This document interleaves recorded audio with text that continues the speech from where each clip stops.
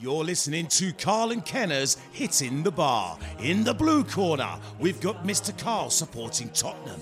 In the red corner, we've got Mr. Kenner supporting Arsenal. Together, they will be discussing all of your football views, all of your football news. So join us here on Carl and Kenner's Hitting the Bar. Hello and welcome to yet another episode of the football podcast, Carl and Kenner's Hitting the Bar. I'm Chris Carl. I'm Steve Kenton. Hello, Steve. Listen, we've got a very exciting episode because, first of all, in the second half of the show, we have got an interview that we recorded earlier with ex-footballing legend, the one and only John Gidman, who, of course, played for Liverpool, Manchester United, Manchester City, Aston Villa, Everton, Stoke, Darlington, and England. Quite a list, quite a career, and quite a character. And we will be speaking to him later. But there is kind of a reason why we met with him and had that chat, Steve. Yes, there is indeed, yeah. John, along with Steve Staunton, has been promoting Prostate Cancer UK and their charity.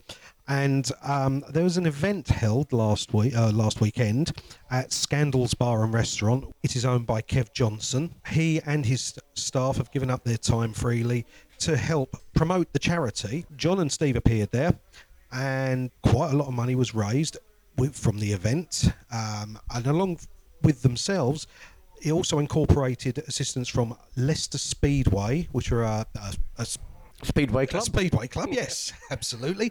And in the UK, of course, for those that don't know, yeah. Yeah, exactly. And also the Walking Dead FC, which is an over-50s walking football team, which is run by Martin Teague, who has also helped organise the event at Scandals as well. All right. I mean, it is a very important cause, Prostate Cancer UK, a very important charity. If people want to give their time or their money, there are several places they can check out, Steve.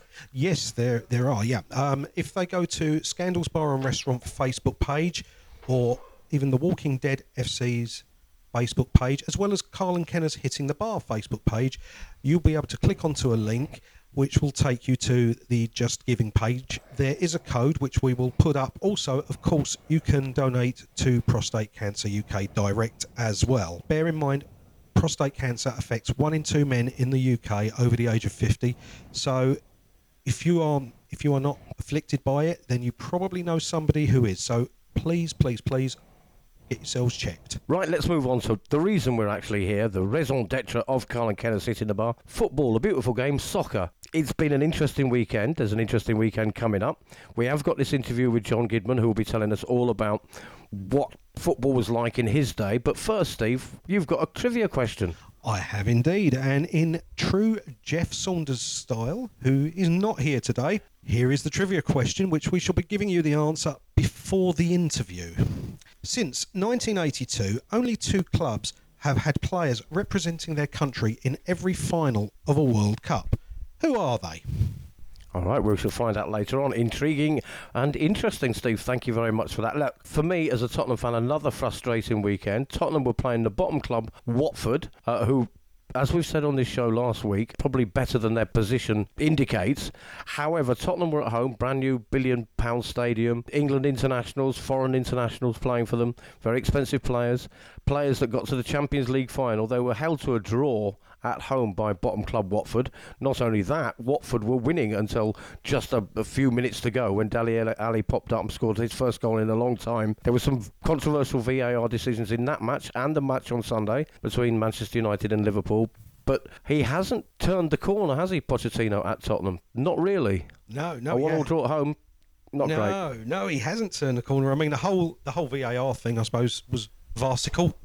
I'm sorry. Yes, well, that had to come out sooner or later. So, yes, as a Tottenham fan, I'm disappointed, but also, VAR continues to be a talking point.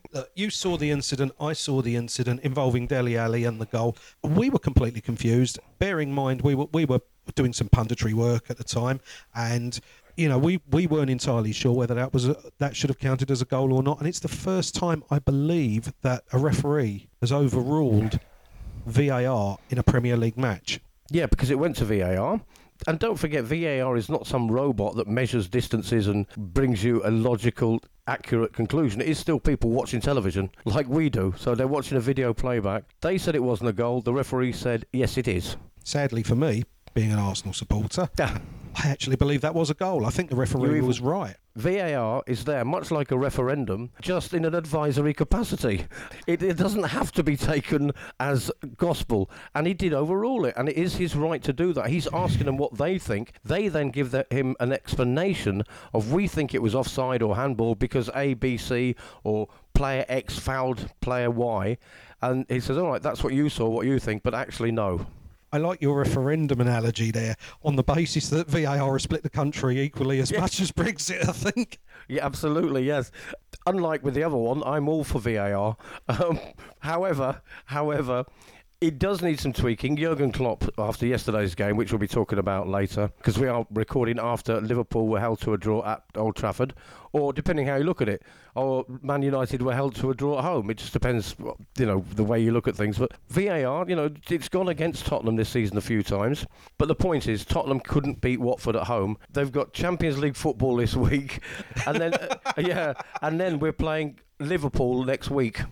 It doesn't look good for the next Spurs, round of games, we've got Liverpool. So, Liverpool, having been held to a draw, will be fighting to get back on winning ways, and Tottenham will be just trying to not leak goals. But we've discussed this many times. But what's the problem at Tottenham? There's a big split in the dressing room, isn't there? Let's be honest. And I don't think Pochettino knows how to repair that split, because I don't think it's one of those splits that is reparable, given the nature of what has occurred at White Hart Lane. I mean, you've got some very, very personal issues there, and I know that they're professional players and they do play to the best of their ability. We laugh and we joke and, we have a bit of banter about these players, but they are professional players and they do play to the best of their abilities. But sometimes if you've got a serious issue, a serious emotional issue, such as what has occurred between Vertonghen and Eriksen, that has split the dressing room, that has involved the captain of the club, you're going to get problems. Now, problems that aren't just faced there, because obviously Lloris is out with an awful injury as well, which hasn't helped. Okay, he's only been out for one game. I think in this particular instance, we've underestimated Watford. Watford actually are not a bad side. I still think they're going to go down, but I don't think that they're as bad as their position shows at the moment. I think because of the nature of their defeats, they will go down, but they are a better side than their position really is showing. As far as Tottenham go, we've got Lloris out, of course, until January with that nasty injury. Not to mention, of course, that Sessegnon, who we signed in the summer, hasn't even played yet, still injured, and he was a big signing for Tottenham. Lo Celso, who also massive signing for Tottenham, played hardly even 90 minutes this season yet. He's due to come back again from injury. Dele Alli's been carrying injuries for a long time. Not only that, Ndombele, who was probably the biggest of all those signings, probably the big star name, he's probably wondering if the ink on his contract is dry yet and trying to get out of it, because he must wonder what kind of a mess he's got himself into. What's happened? He'd watched them in the Champions League final, seen how they played as a team against Ajax in the semi-final, all those things, and then he comes into this team. He scores on his debut on the first game of the season, and then he gets injured, and now he's coming back from injury. He must be wondering, I wonder if I can move again in January, because look at the disarray he's got himself into, and he is a class act. You've just mentioned two very important games there, the game against Ajax and the Champions League final, two polar opposites. Now, Tottenham played above themselves against Ajax. Ajax, for me, were the best team in that tournament. Tottenham played amazingly well, got the required results necessary to take them through to the final. They played well above themselves. They were fantastic. In the final against Liverpool, they were, I wouldn't say abject, because that's not fair. I mean, they were okay, but they were within themselves. And that trend has continued. I think from that semi-final up until now, Tottenham have not really played to their strength. They've not played well at all. No, and let's be honest. I mean, that final was a highlight, because for many games before that, the last quarter of the season, we were losing and drawing games we should be winning. So it's not just this season. People are forgetting it, because there was that peak in between losing a load of games and now losing a load of games this season. There was that peak of getting to a Champions League final and being high profile. But it goes back to last season. It's the Eriksen and Vertonghen thing, we do have to say, is allegedly. We don't know. Of course. That has obviously been, if it is true, been a big part of it. But this does go back further than I think people are allowing. Well, then maybe the question should be asked, is Pochettino's stock been valued too highly, and he's actually not as good as we believe he is? Oh, I think no. I think he's an excellent manager. I think with the funds he's had to spend over the 5 years he's been there, we've said it before on the show, 4 out of 5 years he's got us into the Champions League. It was only once in 13 years before that. Different set of players, but he's been very restricted on his budget and his transfers. I think, he's a human being like the rest of us. I think he's getting tired, and it's just becoming. You keep trying to do the right thing, and you keep coming up with the right ideas, but it doesn't pay off either because of things beyond your control, like transfer market, like arguments between the players, like the players going on international duty, like losing a Champions League final, being deflated, all these things that might be out of your control, and you keep trying to do the right thing, and it's not getting you a trophy year after year. I think he, as a person, as a human being, is starting to lose faith in himself. His reaction and the way he interacts with the players may have changed as well. Because you look at Jurgen Klopp at Liverpool, he's a very dynamic man-manager or person-manager. The way he's so enthusiastic, he gels the players together. To keep that up non-stop for 5 years and keep players motivated for 5 years without any result apart from qualifying from the Champions League, at some point you're going to lose faith in that ability of your own. Again, you hit on an interesting point. You were saying Pochettino is doing the right thing. If you keep doing the right thing and it's not gleaning results, it's not gleaning trophies, well, my question is he not doing the wrong thing then?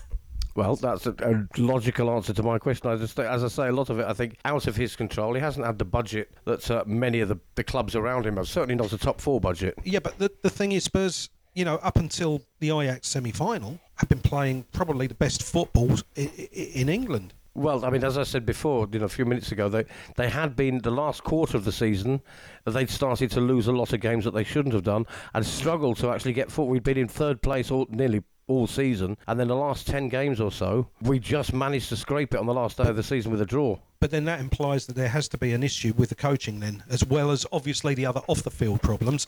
There is a problem with the coaching because you can't do what Tottenham have done, which, last season, as I say, probably playing certainly for 3/4 of the season the best football in England, then all of a sudden falling away completely after Champions League semi-final. Something has fundamentally gone wrong between then and now. So that would then indicate, as I say, would disregard the off-the-field activities, but it implies that there is an issue now with the coaching. Now, whether that's the players are not responding to the coach, whether the coach has lost his way, which is distinctly possible. As I said, it could be because it hasn't paid off for him. And what else can I do? But then, if you look at Manchester United in a smaller way, they've had a similar problem. When you look, when Solskjaer came in, he could do no wrong. As soon as he signed the contract, he could do no right. Yeah. So something's going on there as well. There are parallels between those two clubs. There definitely are. I think we'll come on to Liverpool away at Manchester United in just a moment.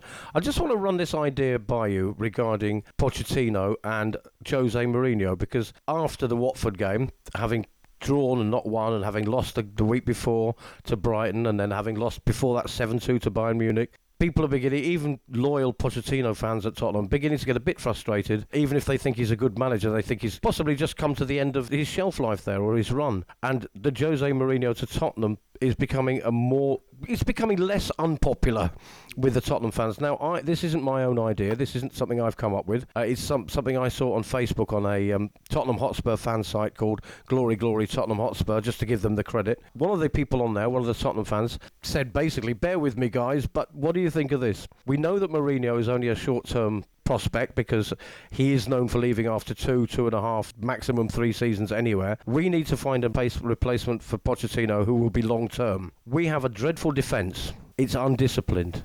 Mourinho plays very defensive football. He would sort out our defensive coaching, not just his own coaching, but the other coaches and how to coach defence. He would tighten up our defence. Every team Mourinho goes to wins at least one trophy in his tenure. It might be the League Cup, it might be the Europa League, but within that 2.5 years, they will win one trophy. Winning a trophy helps the team gel and become motivated and have self-belief and confidence. It also helps to attract better players to sign for the club. Then, after 2 years, he'll leave. During that 2 years, the board will have time to find a long-term replacement for him while he is improved the defence and got us a trophy. That's a very interesting, quite complicated theory, but I don't think that's the way football boards and football club owners think. But get him in for 2 years, because they know he'll leave anyway, whether they like it or not. Let him gel the defence, let him gel the team, win a trophy, get the confidence back, and then move on. It's not an unreasonable argument, is it? But he may well bolster the defence, and I'm pretty sure he will, because that is his strength. I think you're going to lose players like Harry Kane, you'll lose Son, you'll lose Eriksen. Tottenham will lose their attacking edge. And I think that could actually be more detrimental than the situation that they're in at the moment. Not knocking Mourinho as a manager, I think he's a fantastic manager. As we both know, his strength lays in defence and not in attack. I think at that point, the point that you see Pochettino go will be the point that you see Kane go, and you will see possibly Son go as well. I tend to agree with that one. We are heading towards our John Gidman interview. He of Manchester United, Manchester City, Everton, and all those other teams he played for. Briefly, I just want to talk about Manchester United against Liverpool because I watched the game. Manchester United in the first half yesterday, they drew 1-1, but in the first half, they were attacking Liverpool in waves. Very rarely came to anything. Marcus Rashford has got his mojo back.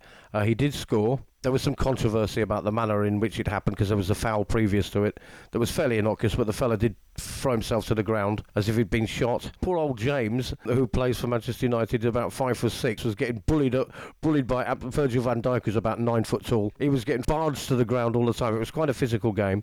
Jurgen Klopp came out afterwards and said that, he didn't like the way Manchester United played so defensively because Liverpool are so good that was the only way they could play. The game I saw, United were reasonably attacking, and it's the best I've seen them play for a long time. A draw is probably the right result because it's probably the worst Liverpool have played for a long time and the best United have played for a long time, so it made for an interesting game. But getting that draw, is that enough to get the confidence round? It's certainly enough for Solskjaer to keep his job, because there was talk that if they lost 4 or 5-0, he, like Mourinho, who was sacked after a Liverpool game, would also be sacked. But a draw, that's enough to keep his job.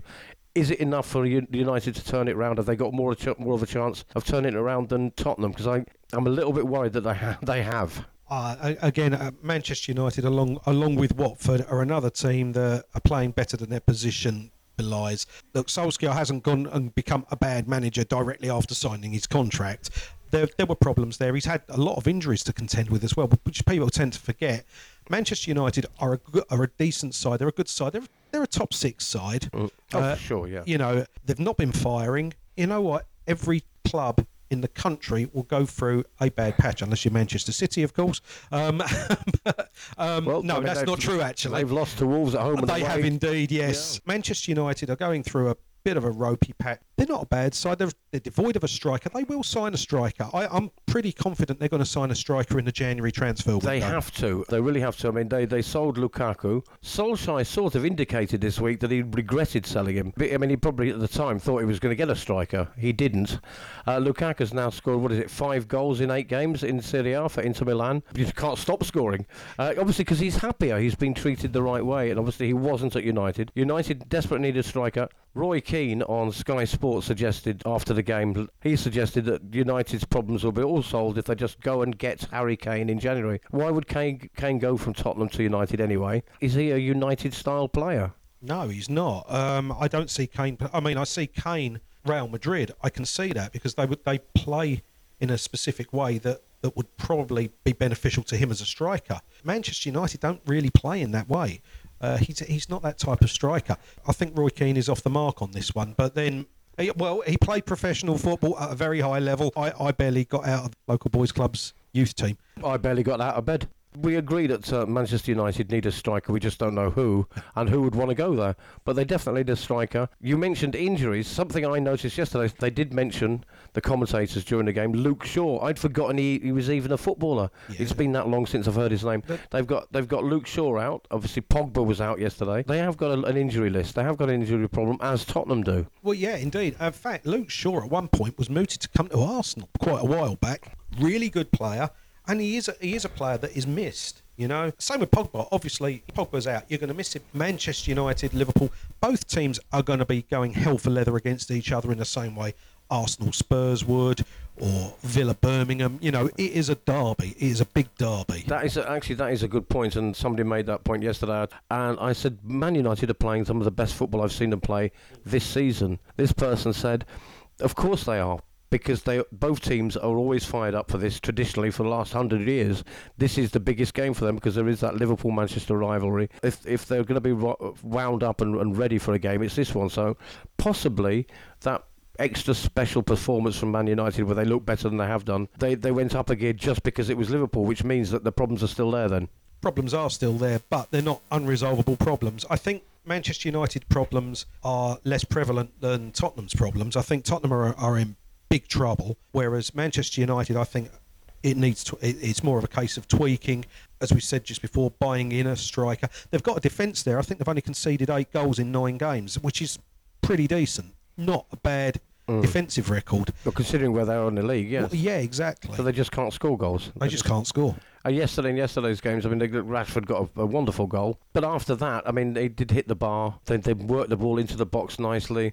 Nobody could stick it away because it's just not that special striker or forward player. Yeah, it's quite funny, actually. In theory, Manchester United need Spurs' attacking potency, and Spurs need Manchester United's defensive prowess. Yeah. You mix the two together and you've got two very, very good sides. Well, we could have Tottenham United and Manchester Hotspur. Yeah. Or just make one decent team out of what they've got, the two squads. Much, just have one team and play. Which brings us back to our combined 11 again, doesn't it? When we first started the podcast. That's right. Do listen back to our episodes. There are many of them, and they're all there for eternity for you to listen to, of course, on wherever you're listening to this now.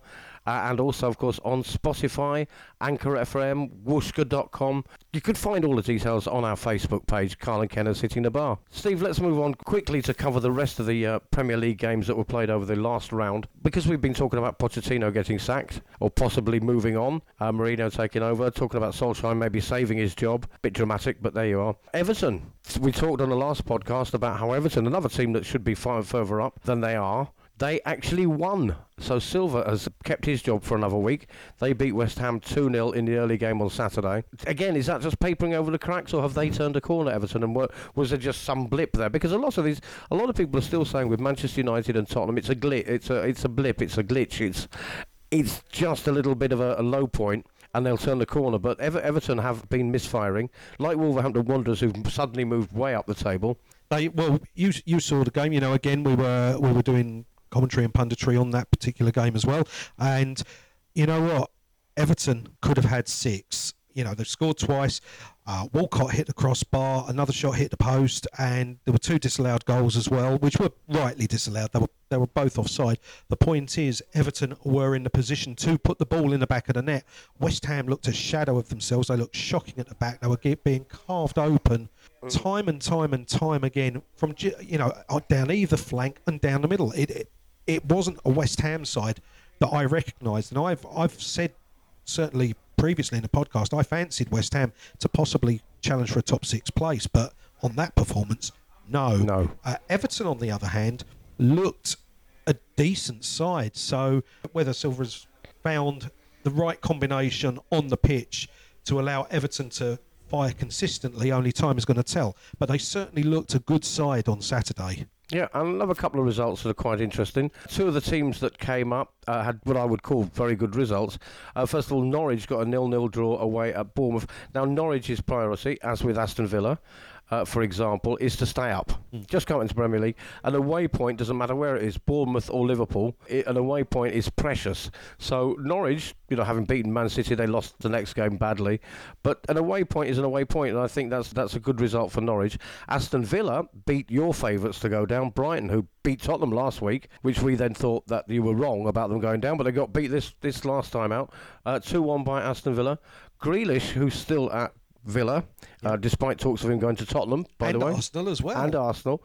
Grealish scored. But, 2-1 to Villa. They were at home to Brighton, who I'd put them on a similar kind of level myself. Oh, no, I disagree. I mean, look, they scored a very, very late goal. It was 90 minutes. It was 4 minutes, actually, into injury time.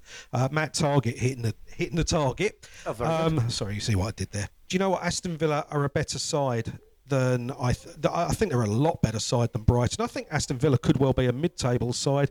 It takes time to adjust to the Premier League pace and what have you. And I think Norwich have got a very, very good chance of staying up as well. They're a better side than their position shows as well. So we're looking at Newcastle, Brighton, and Watford at the moment as the worst, as our sort of current predictions, if you like. Well, again, Newcastle. Now that's an interesting one because they played fantastic on Saturday despite losing 1-0. They held Chelsea right up until the 74th minute. And Chelsea are a very, very good side at the moment. Again, this is a side that's going to challenge for the top 3 spot, never mind top 6. All right. You know, I can see Chelsea finishing 3rd. They're a good side. I think. Well, Frank they did Lampard, last season. They're not. Yeah. They're not a different team, really. No. And I think Frank Lampard has found his feet. He's got some consistency going there. He's winning pragmatically as well. He's built or coached, I should say, a very good side. And, you know, they're not winning spectacularly all the time, but they're grinding out results. And Newcastle, I mean, I'm with Jeff on this. I think they've been terrible all season, but they've had 2 good results. Well, no, they've had 1 good result and they've had another good performance. And that other good performance was against Chelsea on Saturday. So maybe Newcastle might actually be turning a corner as well, despite that defeat. Well, yeah, I mean, they beat Manchester United, which was a surprise to everybody. They're narrowly losing to Chelsea. You'd expect Chelsea to have done better there. So, despite losing, you say the performance has got better, so there might be a chance for Newcastle. There might be, yeah. I mean, there's a lot of work that's got to go in there, but I think that they've got every possibility of turning the corner. Let's have a little chat about Leicester against Burnley. Leicester, it was the 1-year anniversary of the death of their owner, so there was quite an emotional day there. They just managed to scrape the win in the end. Burnley were playing really well, actually. Both sides were very, very even. To be honest, I thought Burnley were a bit unfortunate to lose that game. Yeah, I mean, two very good sides, really, along with Wolves. You know, these sort of what you could call the not so super rich clubs, Leicester, Burnley, Wolves, beginning to make a competition of it with the big boys. And Leicester are actually in 3rd place at the moment currently. Ironically enough, had Burnley had won, they'd have gone up to 3rd. Well, so 2 very good teams, as you say. Indeed. All right, listen, that's all we've got time for this part of the show. We are going to go to Steve's trivia question before we move on to our interview. Okay. The answer. The answer indeed, but I shall repeat the question. Since 1982, only 2 clubs have had players representing their country in every final of a World Cup. Who are they? I've no idea, Steve. Do tell us. Tell the world. The answer is Inter Milan and Bayern Munich have had players representing their country in every final since 1982. Now, we're not talking about the actual tournament itself, but the final itself. The actual final game. Yeah, the final. So that just shows how good they are. They've got some of the best players, obviously. Indeed. Absolutely. I think it's time for us to move on to our interview with John Gidman, which we recorded earlier. From Steve. Hello, Steve. And from me, hello, Chris. Over to you, Chris and Steve. Well, thank you, Chris and Steve, for that. Yes, we are here talking to Kevin Johnson of Scandals Bar, Lounge and Restaurant in Calahonda on the Costa del Sol. They've just had a brilliant event raising money for Prostate Cancer UK. We'll be speaking about that in just a moment. We're also very privileged to have with us one of the stars of that event, legendary footballer John Gidman, he of Manchester United, Manchester City, Everton and Aston Villa. We're going to be speaking in depth to him about his sparkling career and, of course, about the charity. But first of all, Steve, Kenners Kenton, have a little chat with Kevin for us. Good afternoon, Kevin. So, first off, what prompted you to get involved with the Prostate Cancer UK charity? It just came up one afternoon. Me and John was talking, sat down having a beer, and we just decided to raise some funds for a worthy charity. And the event, as we're well aware, was well attended. You raised an awful lot of money. The event itself wasn't the only event that raised a lot of money, because I know that you were involved with Leicester Speedway as well. Yes, well, what it is a friend of mine who runs Leicester Speedway. He offered his help as well to raise funds, so they had a big collection that night and raised a lot of money. John and Steve, they've offered their free time to do this on the evening, which we have done, and there's been a lot of people that's offered their help, and they've all done free time. Everybody's put in their worth. That's fantastic, Kevin. Thank you very much. Thank you, Steve. John Gidman, legendary footballer. You, of course, along with Steve Staunton, were one of the stars of that show. I believe you're very passionate about the Prostate Cancer UK charity. Is it because you've been personally affected, or you know people, particularly in the game, who have suffered from this? Personally, I haven't been affected, touch wood.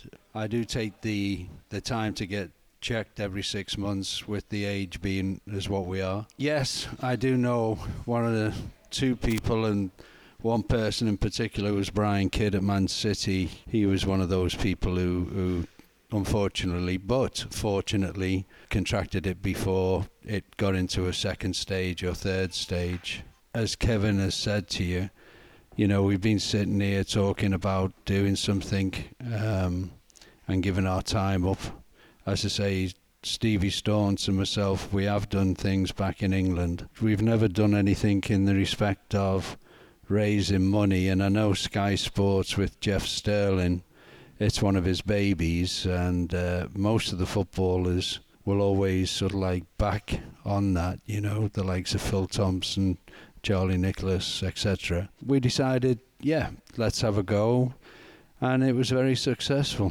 If people want more details, you can search Prostate Cancer UK. All right, Steve. Okay, so moving on to your football career. I smiled ahead, John. You started off at Liverpool as a youth team player, didn't you? I was taken on as an apprentice, and at that time a 2-year contract was given to me, and but it didn't work out the way it should have. But it did lead on to a sparkling career, of course, with, first of all, Liverpool's rivals, Everton. I think when you look at it in respect of every father, every mother who've got kids, that saying, one door closes, another door opens, it's the perfect answer, and that was my case. That would, I suppose, be a regret. So what would you call the biggest highlight of your career, with all those fantastic international, world-famous clubs you played for? If I put the two together, the day I was called into Bill Shankly's office and told the news, which I can't repeat on this, well, yeah, he said I was shite in a more stronger way.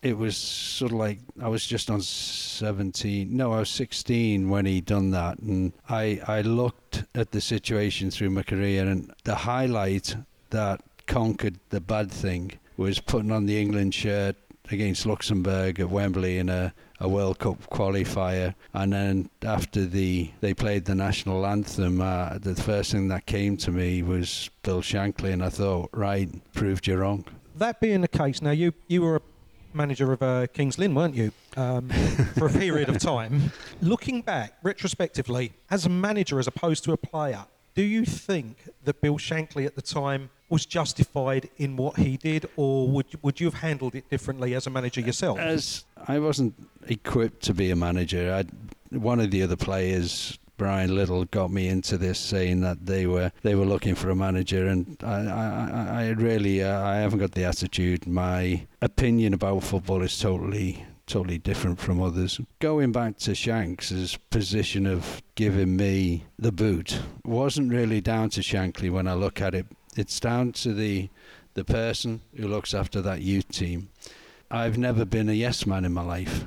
I've always told people what I think. What you get out of my mouth is what you get, you know. Going back to your playing career, we're now looking, of course, you mentioned Luxembourg, we're looking at the very, very strange setup in the England setup currently, losing to the Czech Republic and then beating Bulgaria. What is your opinion of the current England setup compared to how it was in your day? Well, it's totally changed. They've totally, even the way they're treated now is they're putting cotton wool from the time they get up until they go to bed. The money is totally different. No regrets about that. I've got a nice life. I think they're more athletes physically than what it was in the 70s, 80s. You know, I look at George Best, and I played against Bestie, and he played on pitches that were like cow fields, and I'd like to see these players play on pitches like that to see if their control was as good as his, you know. Do you think that there is now an overemphasis on the business side of the football industry rather than the sporting side of the football industry? Well, they used to say in our day, like, most of the footballers wanted to be rock stars then, didn't they? Because, you know, it was sort of like, look at them, smashing hotels up, getting drunk, taking drugs and whatever. But we didn't smash hotels up, we didn't take drugs, but we did get drunk. I think these days they're earning so much money, they can go and buy a £5 million house and build their own pub in there, you know. So it's a locked door. Basically, they can smash their own pub up. I think there's a few tight bastards out there, so, you know, I don't think they would. Well, talking of the difference between then and now, football has evolved since then, and you mentioned George Best and, you know, how would these players play against him on that sort of pitch. What do you think has changed in football? Is it just the money? And has it become a better spectator sport in that sense? Has money improved the game? And has it also done I the think disservice? From my point of view, I think I'm glad I played in the 70s, 80s and just the beginning of the 90s. I don't think I would have enjoyed playing today. Yeah, for the money, but I said I earned good money when I played.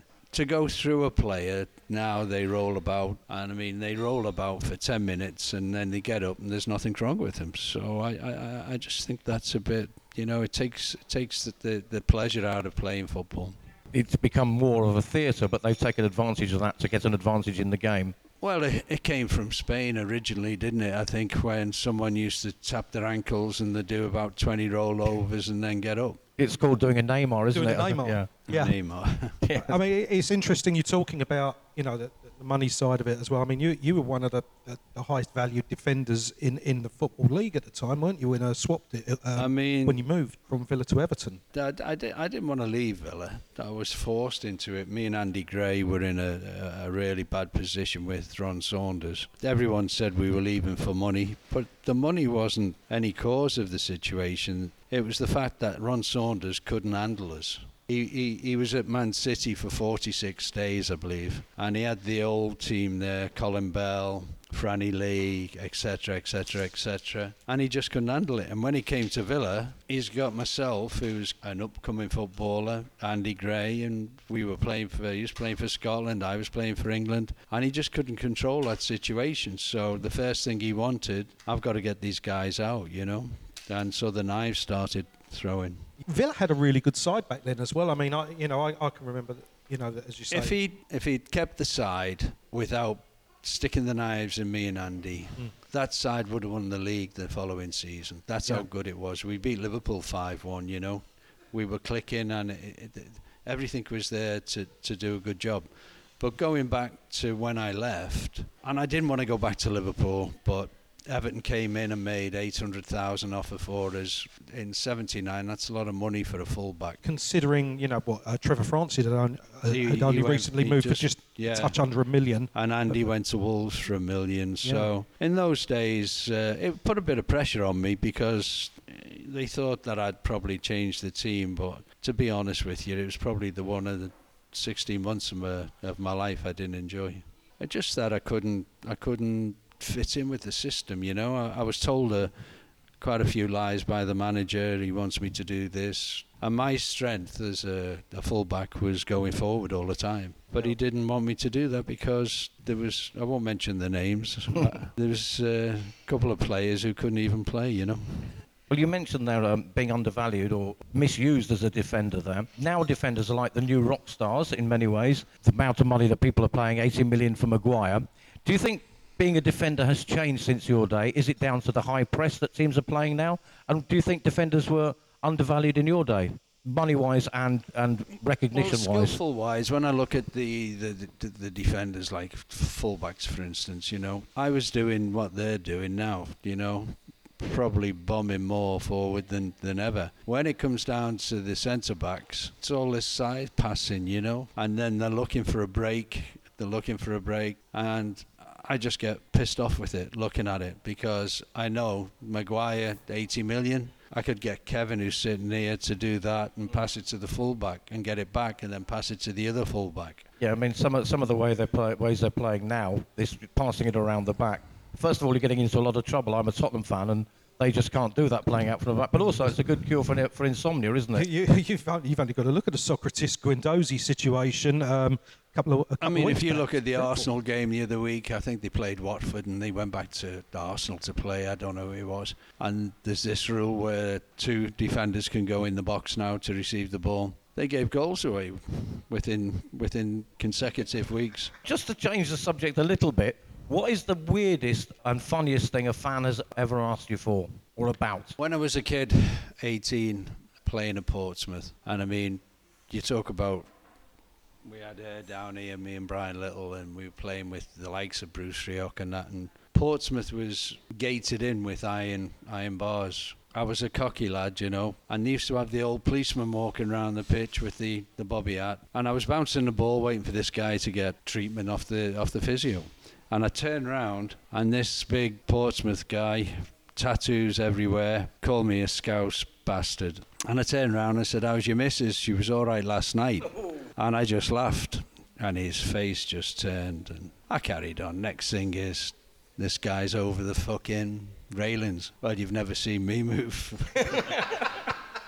The manager asked you, why can't you do that? I was right into the middle of the pitch with the referee saying, look at this, he's got to get chucked out here. He's after me for summer. I don't know what I've done. Anyway, he got lynched, but as he was going out, he said, "I will be waiting for you outside." So that was a police escort onto the coach.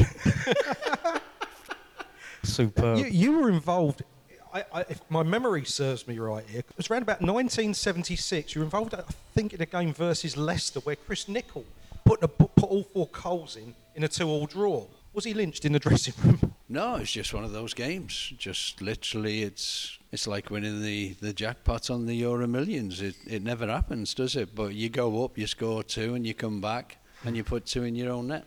That is a record that still stands. Again, it's just the wrong place at the wrong time. Going back to your career, beating Everton in an FA Cup final. Yeah. Did you? I mean, obviously it's one of the highlights, of course. But did you have mixed feelings about that, having been an Everton player? No, not at all. No. It was complete delight. I mean, I've never been so pissed for 3 days in my life. Celebrating. If I remember rightly, the Martin Edwards came in the dressing room before the game, and everything had been sorted out with bonuses and on your contracts and etc. And he came in and he just said, anyone who's not got a tracksuit on or the manager with the suit, please leave the room. And he came in and he shut the door. He said, right. He said, this is worth so much to Man United. If you win today, you'll be in Montego Bay on Tuesday for 2 weeks, everything paid for. Well, you can imagine after the whistle was blown, that's why we were pissed for 3 days. Fantastic. Do you think, as a double FA Cup winner, do you think the FA Cup itself has now been devalued, especially with a few seasons ago Manchester United pulling out of the tournament? I think you could be right there, because it's the favourite of every player. If you can pick up an FA Cup medal, it's the hardest FA Cup medal to pick up. It is. I mean, the league is hard, but the FA Cup, it's every boy's dream of. It's like, the Shoot magazine when we were all kids. Your dream is, I'd love to get that FA Cup. It's like the Copa del Rey in Spain, they want to win it. And it's the same in England, every player. But it's the managers now who think, I'd like to go to Europe. I'd like to think of winning the league. I'd like to be in the top 4. So, again, you'd have to blame the managers on that one, not the players. Would you, as an ex-Man United player, and I think you moved on as Fergie came in round about the same sort of period, wasn't it?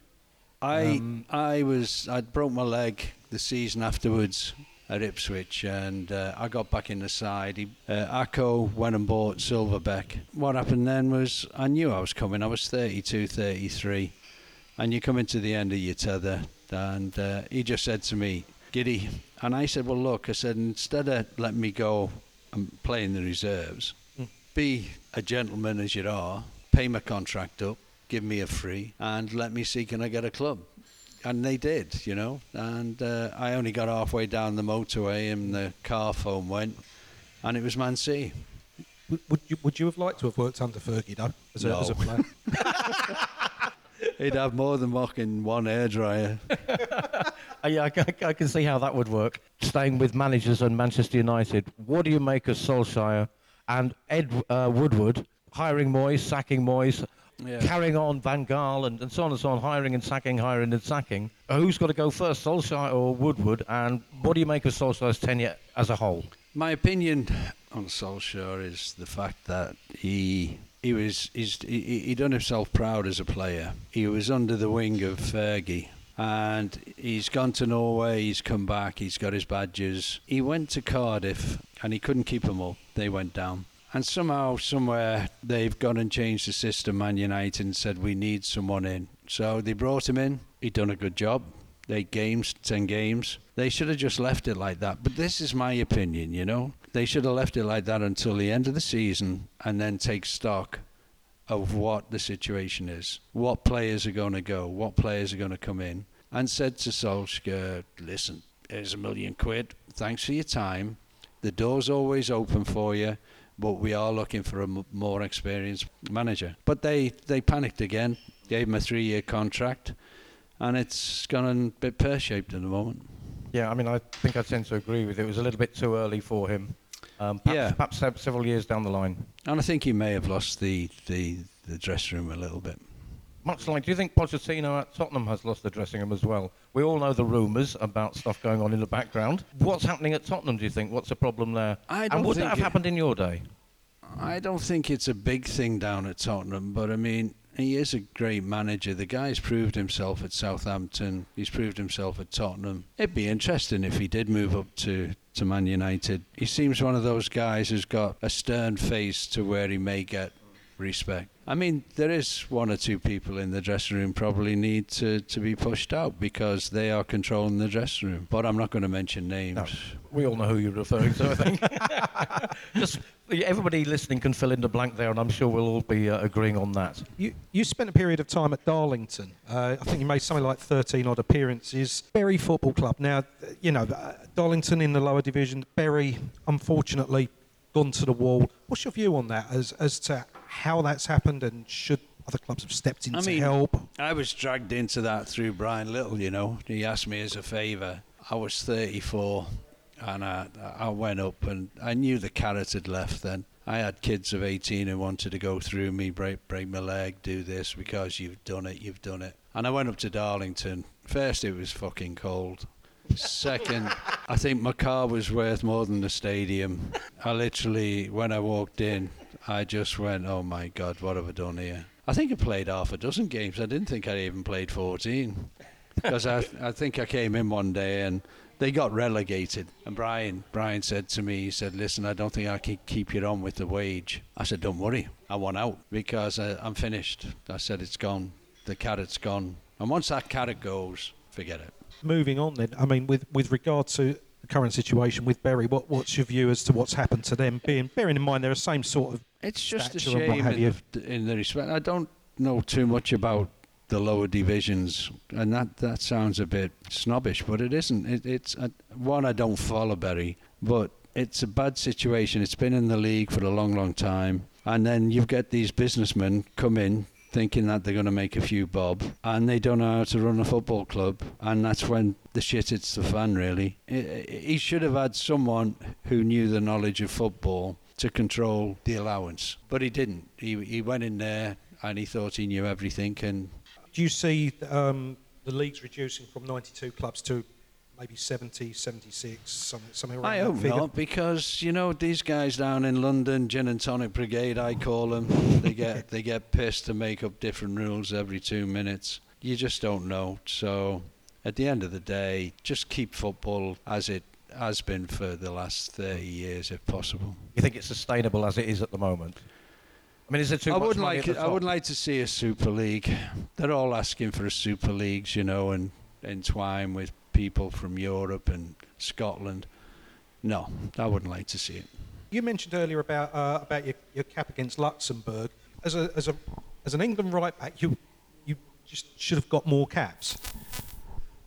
Well, it depends. Don Revie, who was the manager then, he left Leeds. He decided to sign £1 million contract in Saudi Arabia, and then Bobby Robson took over, and Bobby's got his own thoughts about football. Phil Neal took over, but I was still included in the squads. But I don't know. But I wasn't in a successful side like Phil Neal. Liverpool were winning leagues, cups. Villa were winning nothing, VAR, John, what's your views on that? Interesting. It's been in the works for a couple of years, using in the World Cup and World Cup qualifiers, and it's been abroad, and they've brought it into England this year. I know it's in cricket, know it's in tennis, and it's worked perfectly, and in rugby. I think it's done very well, but I don't think they've got it 100% at the moment. There's still one or two itches with the rules. Like, you've got one referee in the room, you got a referee on the pitch, and then suddenly the referee is being taken over by the person in the room, and that's wrong.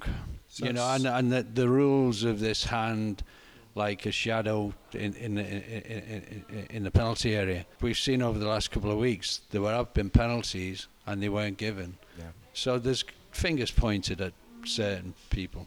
Yes, we have a similar feeling that sometimes there's a more political reason behind some of those decisions. Maybe. So also, I would assume then that you feel that the referees' decisions have been devalued in some respects. Yeah, I agree with that, but why have two referees? And you got two two helpers on the line, and leave the flag down for 30 seconds and then put it up. It's confusing for the players. And then stop play. I've got VAR in my ear. We're having a look at this. And then the players are getting cold. The body temperature's coming down. And, you know, your muscles are starting to take effect where the game's not really constantly being played, you know.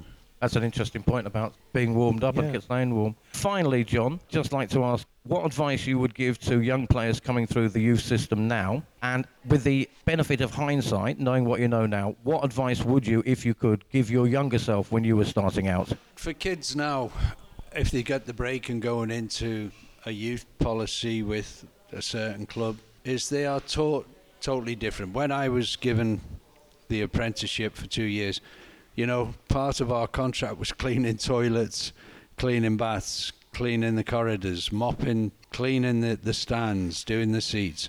These guys these days don't do anything like that, you know. And I know most of them, or some of them, are driving BMWs and everything, and they've got a bit of a cushy life.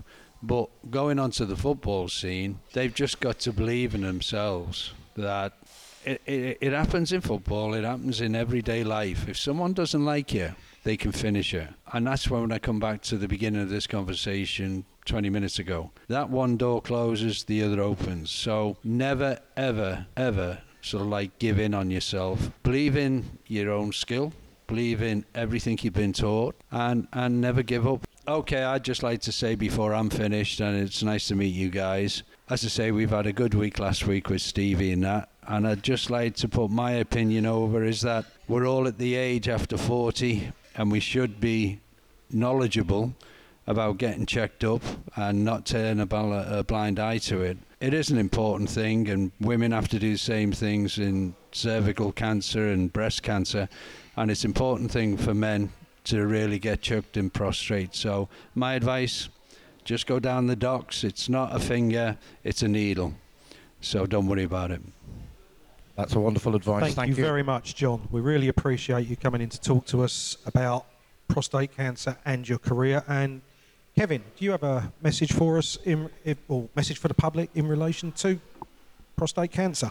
Basically the same as John has said. We need all to get checked out very often and not forget about it. It's something else that we all push to one side due to embarrassment and other things, and as John said, it's a needle now. I also would like to say thanks to everybody else who's helped raise funds for this charity. A big thanks to John, Steve and everybody else who supported it and donated. Thank you very much.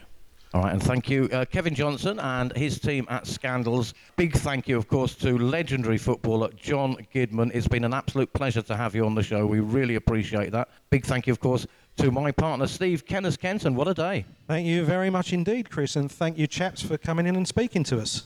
Thank you very much. That has been yet another episode of the Football Podcast. Carl and Kenners hitting the bar. Join us next week. You've been listening to Carl and Kenners Hitting the Bar. Join us again next week for more of their twisted football news, all of their weird football views. You can find them here every week on Carl and Kenners Hitting the Bar. We'll see you again shortly.